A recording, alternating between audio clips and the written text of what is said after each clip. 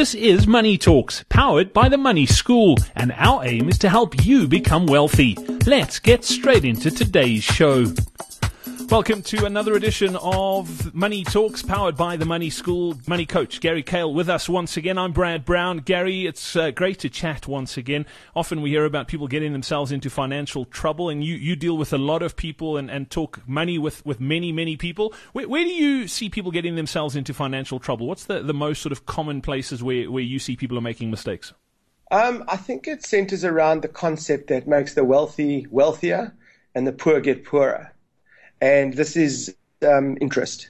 And I think that people don't understand how interest works.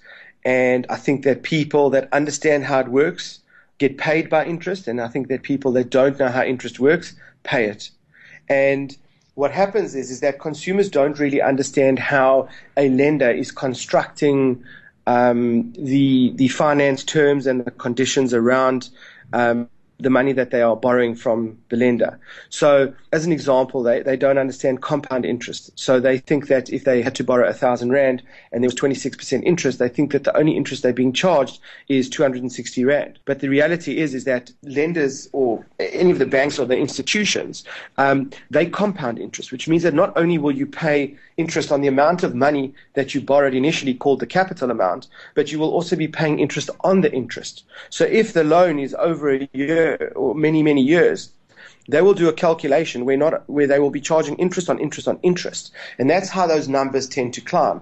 But be it as it may, that in itself is not such an issue because, you may just want money or you want to buy a car and you agree to the terms, you agree to the interest. The problem really comes, though, is when consumers haven't really done too much planning. And I don't mean financial planning about what their financial future looks like. I mean what's going on in their life in the next 6 months to a year.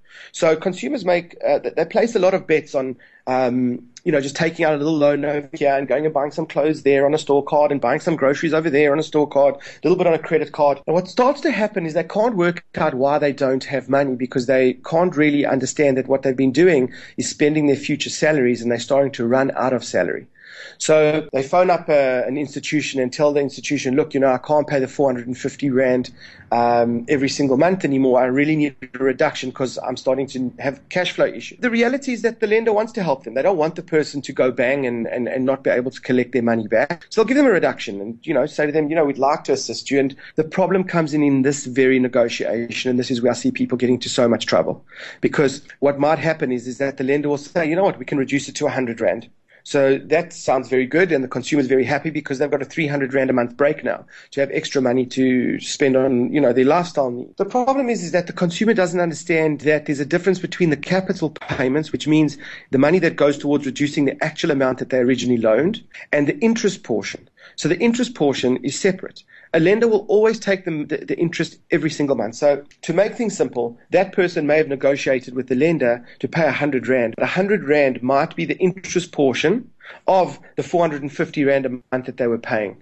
In other words, they've only agreed to now pay interest of 100 Rand. The interest amount was 100, they've only agreed to pay that 100, which means that what they agreed to pay is pay that loan forever.